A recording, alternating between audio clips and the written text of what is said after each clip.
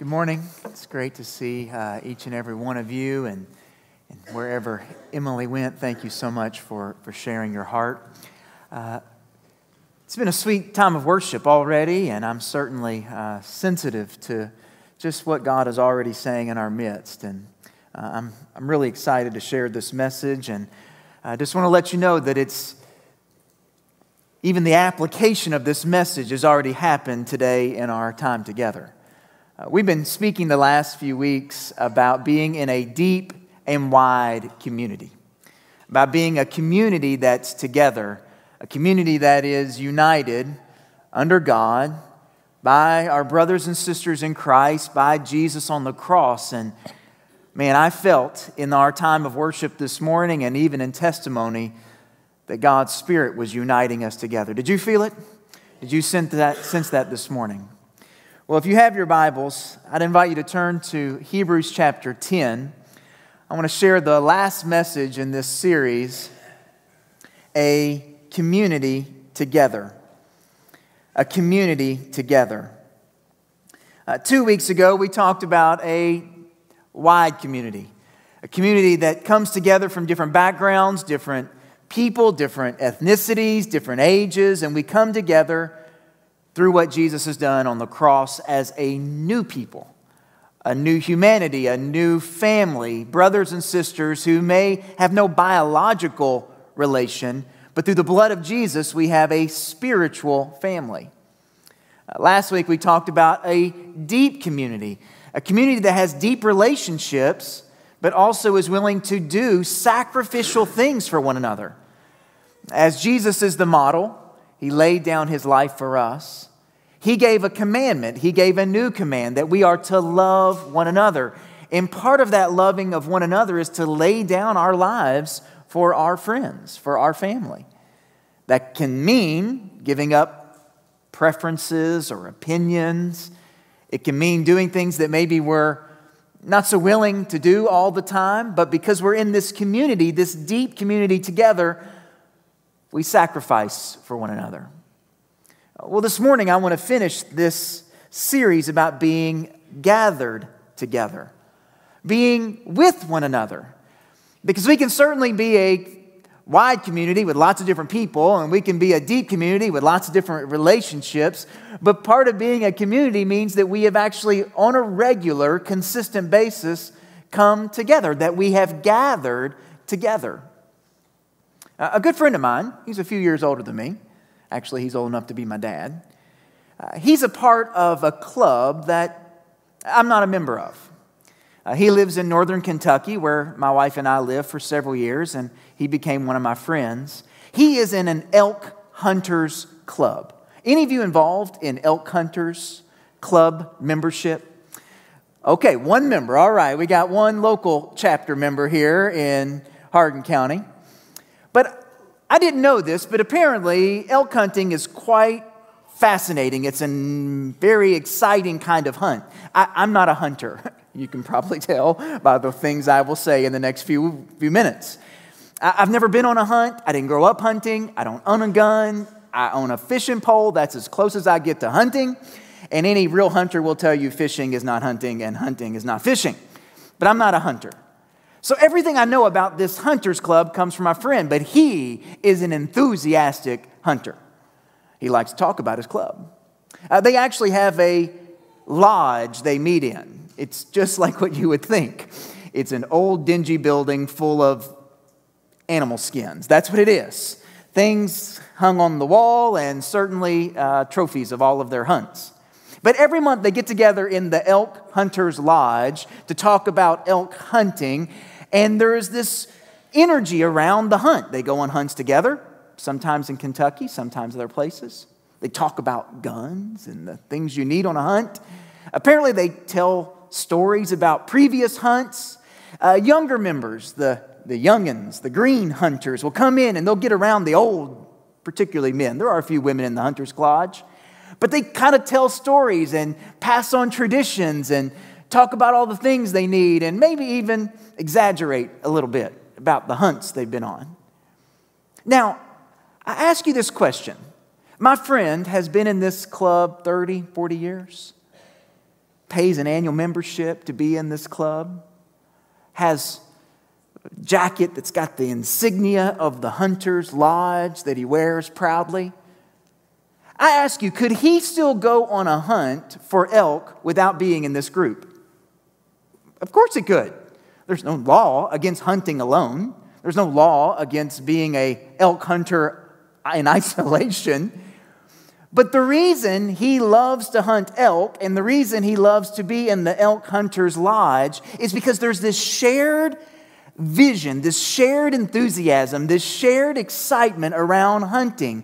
And year after year, that shared enthusiasm stirs them to continue being a part of the group. Could he do it alone? Yes. In his words, but he would never do it alone.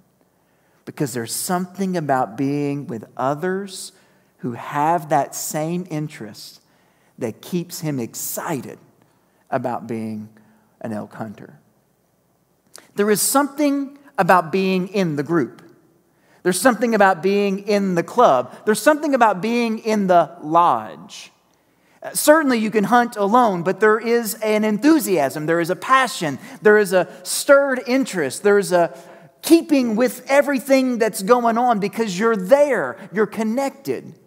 And in the same way, but infinitely more, when we come together as brothers and sisters in Christ, when we gather together as a community, we are ignited and we are stirred and we are brought together under the passion of Christ and the banner of Jesus. And there's something that happens.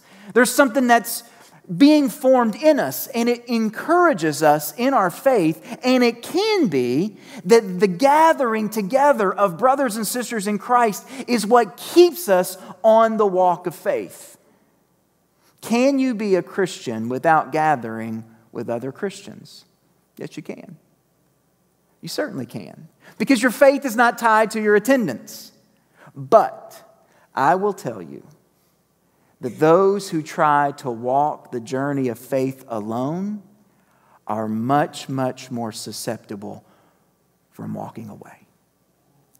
Because the gathering together is what strengthens and encourages and uplifts for us to stay in this journey for the duration. The book of Hebrews speaks about this. And I would say to you, the book of Hebrews is a unique part of the Bible. It's part of the New Testament. And without going into all the biblical commentaries, we don't really know who the author is. Some have suggested it's the Apostle Paul. Some have suggested it's the gospel writer Luke. Others have suggested it's some unknown individual who just happens to have an enormous amount of familiarity with the Old Testament, because the whole book of Hebrews, which is really a single sermon, is a historical walking from Jewish background to now Christian life. It's the bridge between what was formerly the Jewish religion and the Jewish thinking and the Jewish practice of life into what now Christian life and practice would be.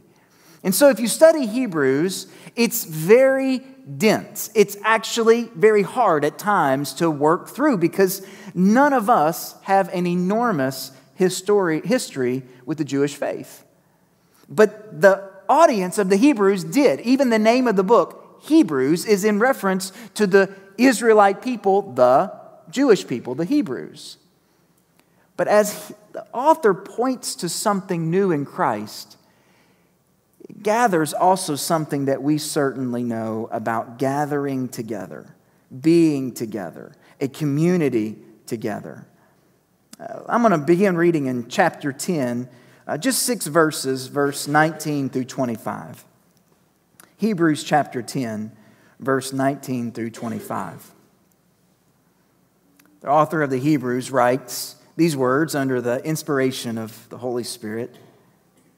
Therefore, brothers, since we have confidence to enter the holy places by the blood of Jesus, by the new and living way that He has opened for us through the curtain, that is, through His flesh, And since we have a great priest over the house of God, let us draw near with a true heart in full assurance of faith, with our hearts sprinkled clean from an evil conscience and our bodies washed with pure water.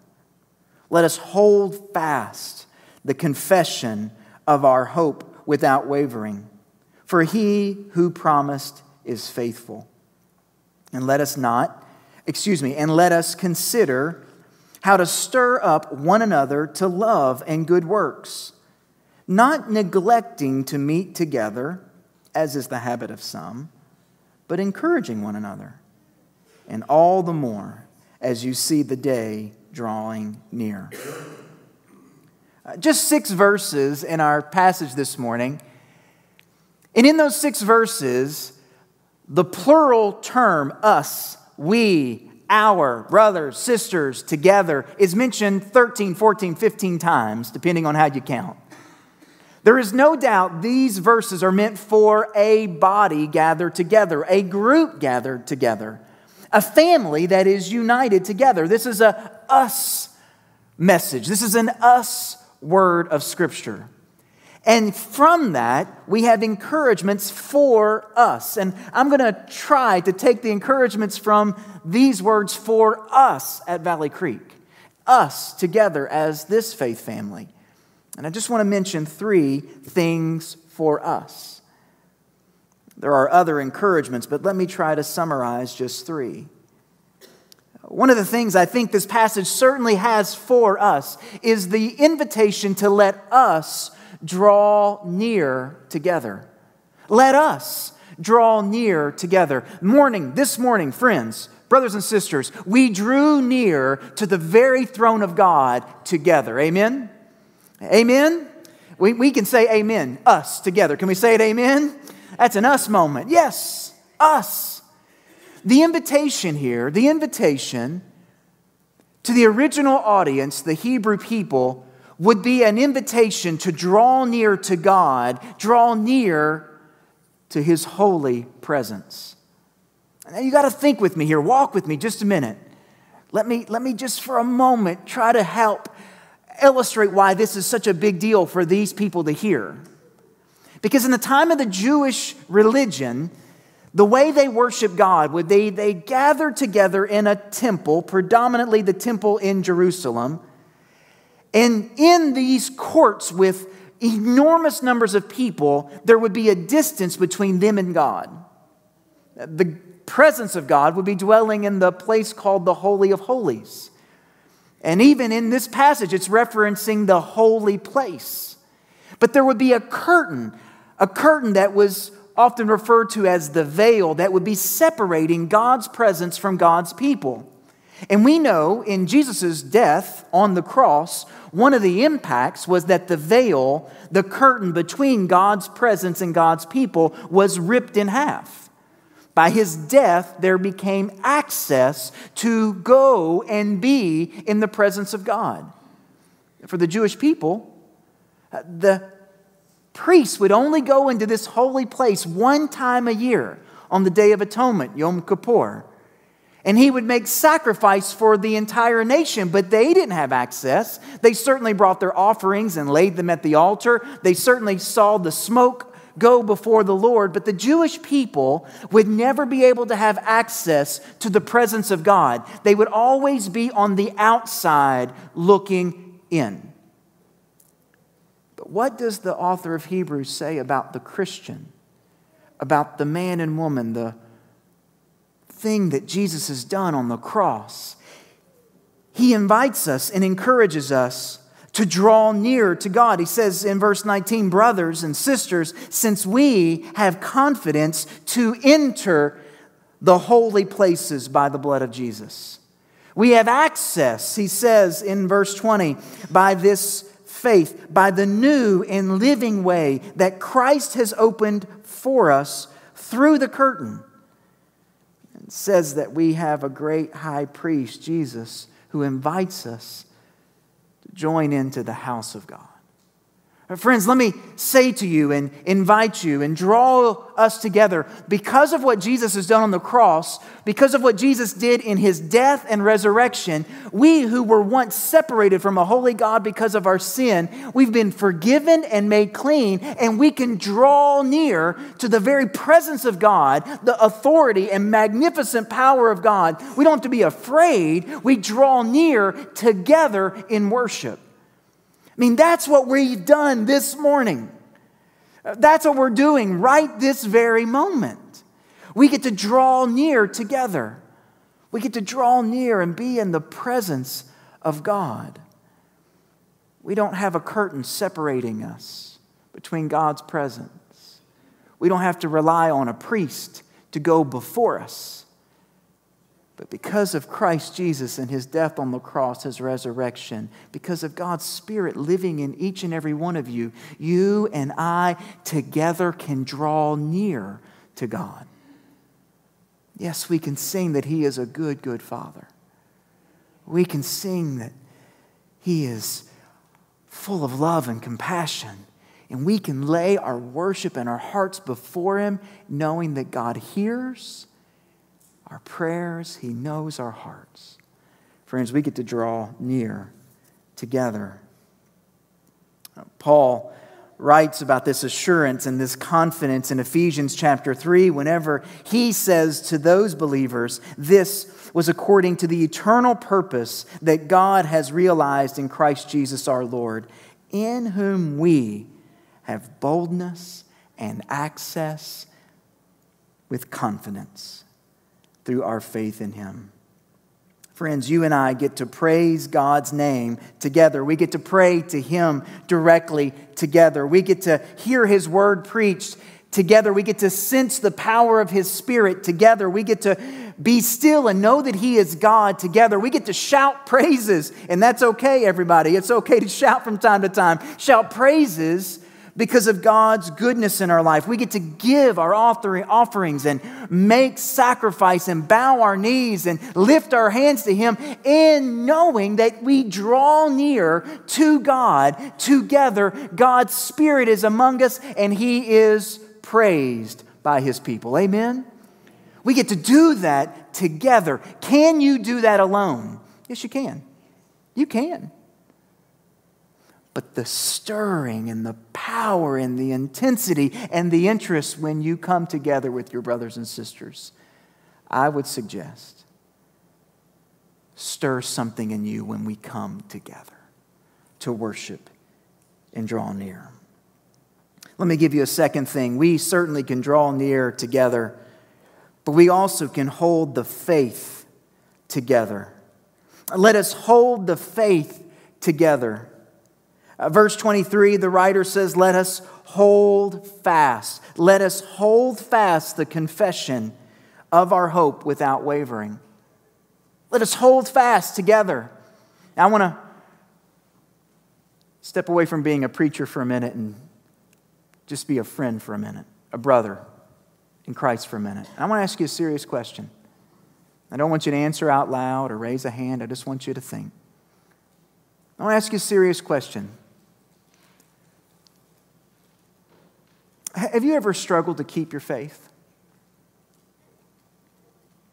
You ever struggled to keep hold of your confession to Christ? Possibly you came to faith early in your life and there was a period of drifting away.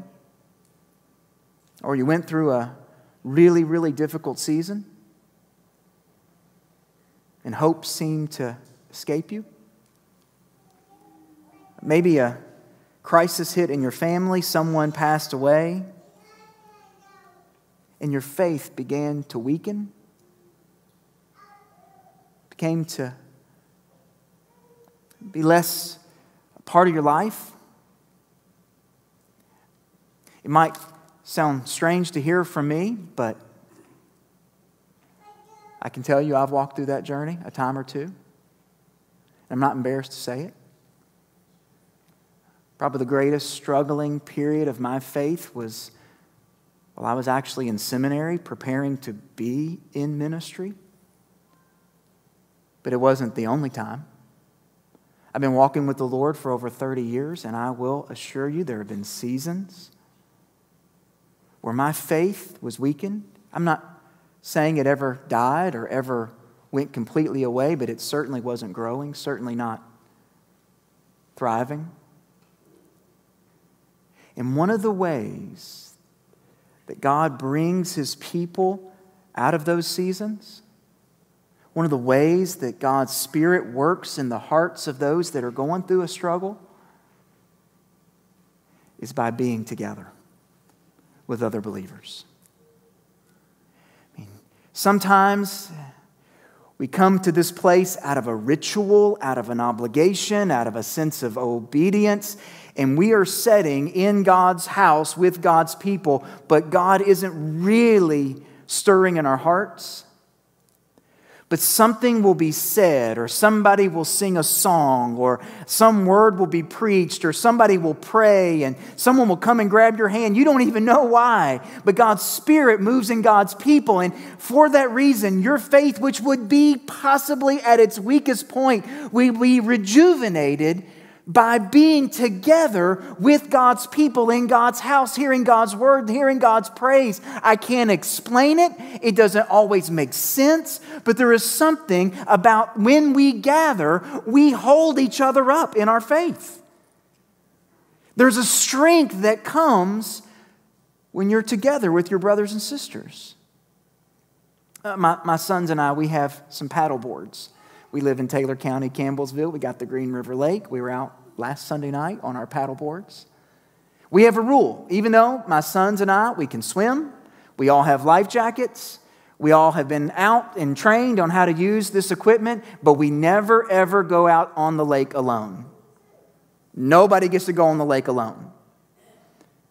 Because there's strength in numbers.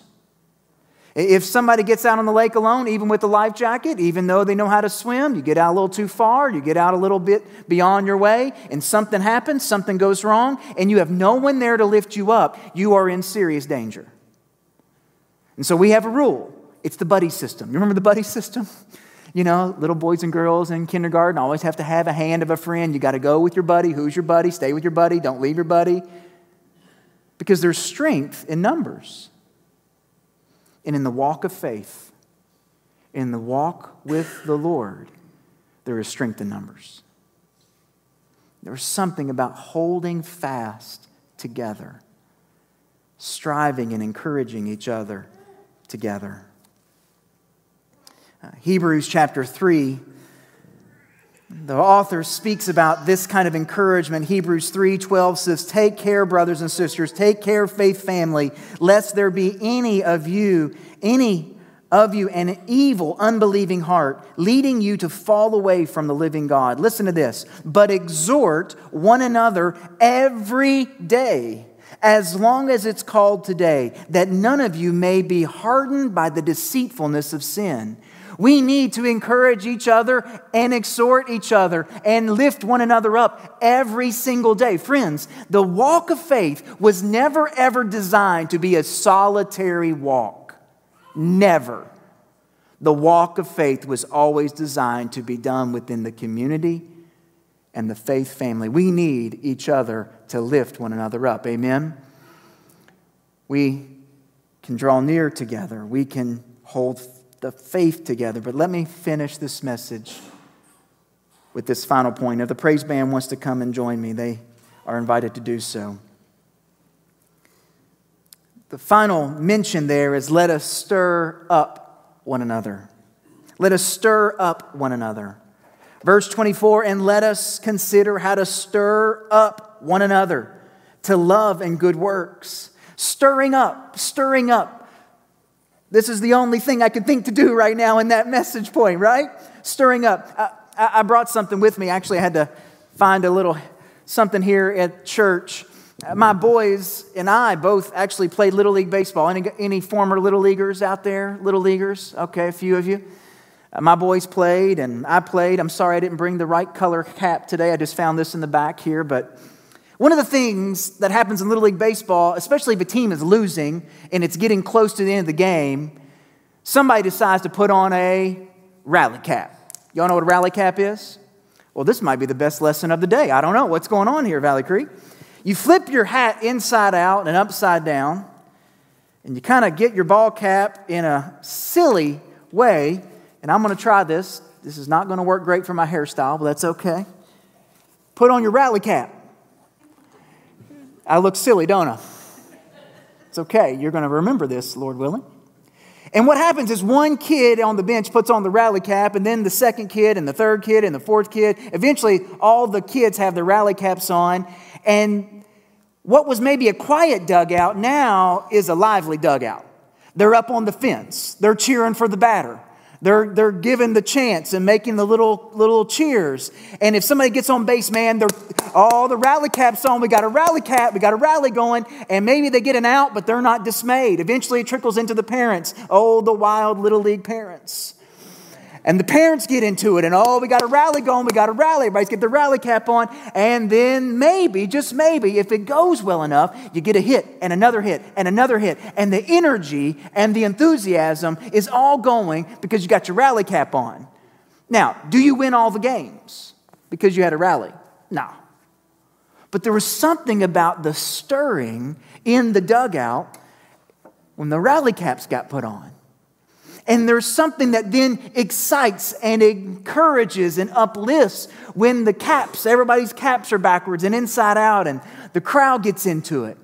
Friends, when we come together in worship, yes, we are lifting high the name of Jesus. We are hearing from His Word. We are gathering in spirit and truth. But one of the things that we're doing is we're putting on the rally cap. The rally cap of faith. The rally cap of worship. The rally cap to stir enthusiasm and excitement. I am stronger today in my walk with the Lord because I've been here with you, and you're stronger today in your walk with the Lord because you've been here together with us. We're stirring each other toward more love for God, toward good works in our community. That's what happens when we gather together. But the caution here is in verse 25 when he says, and not neglecting to meet, as some is in the habit of doing. Just as important it is to stir, there is a prevention of neglect. I want you to hear me here. I want to end on this point. This is not condemning. This is not judging. This is not legalism. When we choose to neglect the gathering together, this is not a mama who's got a sick baby and who misses church. This is not somebody who gets called into work on Sunday and you got to go. I'm thankful today that there are police officers, doctors, nurses working right now. So this is not a judgment of those who have to work on Sunday. It's not a judgment of those who, because their vacation included a weekend, they miss church on a Sunday. This is not about the times in a given year you come to church. That has nothing to do with that. What he's speaking about here is willful neglect as a habit and as a practice. It's not a Sunday you miss. It's a choice you've made to completely disconnect from the body. That is certainly something we need to be very cautious of. Because as much as we need to draw near together, and as much as we need to hold fast our faith together, and as much as we need to stir one another up, we need to do that by being together, gathering together, coming together, worshiping together, being in the spirit and presence of one another. It's what does it. We are a gathered community together. And I assure you, I promise you, if there becomes a stage in your life where you just completely disconnect by choice, does that mean you're no longer saved? No. But it means you're walking down a journey of greater susceptibility to sin, greater temptation, and the potential of turning further and further away from God. We stir one another up when we meet together. Friends, this is a message for us together. But I wonder if maybe this morning there's been a message or a challenge of you individually. Andrew, if you'll just begin leading us in this song of response, and I'm going to invite you just to bow your heads for a moment. Maybe this morning in hearing the word together, you would say, actually, this is an area of my life that I really need to think about. Offer to the Lord. Drawing near in worship, holding together the faith, and certainly not neglecting to gather, but stirring and encouraging one another. Just as you're reflecting this morning, without legalism, without judgmentalism, without feeling condemned, I just want you to think and pray and ask God, have you made a commitment to being together with your brothers and sisters in Christ? Is that a priority in your life? There's so many benefits. There's so many positive things that come of it. But more than anything else, we need each other to walk this journey together. We need the strength from one another, the spirit that comes together when we join together. Maybe you just need to say, Lord, help me make this a greater priority in my life. Just as we have this moment of quiet, I'm going to say a prayer. And if you need to come after I pray to this altar and confess, repent, draw near to God, you are invited to do so. You can do that where you're seated. You can sing and let worship fill your heart and your soul as we stir one another together in singing and in worship. However God is speaking to your heart, I want you to respond appropriately now. So, Lord, we come to you as brothers and sisters together. And I pray your Spirit would continue to move in this time of response. Lord, if there be any decision that needs to be made, any commitment that needs to be laid before you, I pray you would cause us to do it boldly and respond appropriately by faith. Lord, we thank you for bringing us together today. I pray your Spirit continue to move in this time. In Jesus' name, amen.